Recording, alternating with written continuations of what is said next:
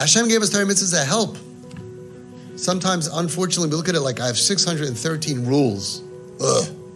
No, you have 613 helpful ways that Hashem gave us to connect to Him. Because if we had no Torah mitzvahs, we wouldn't know how to connect to Him. And the only reason we're down here is to connect to Him. And how can you connect to somebody if they need nothing from you? You want to buy your wife something and she says, I don't need anything. You can't connect.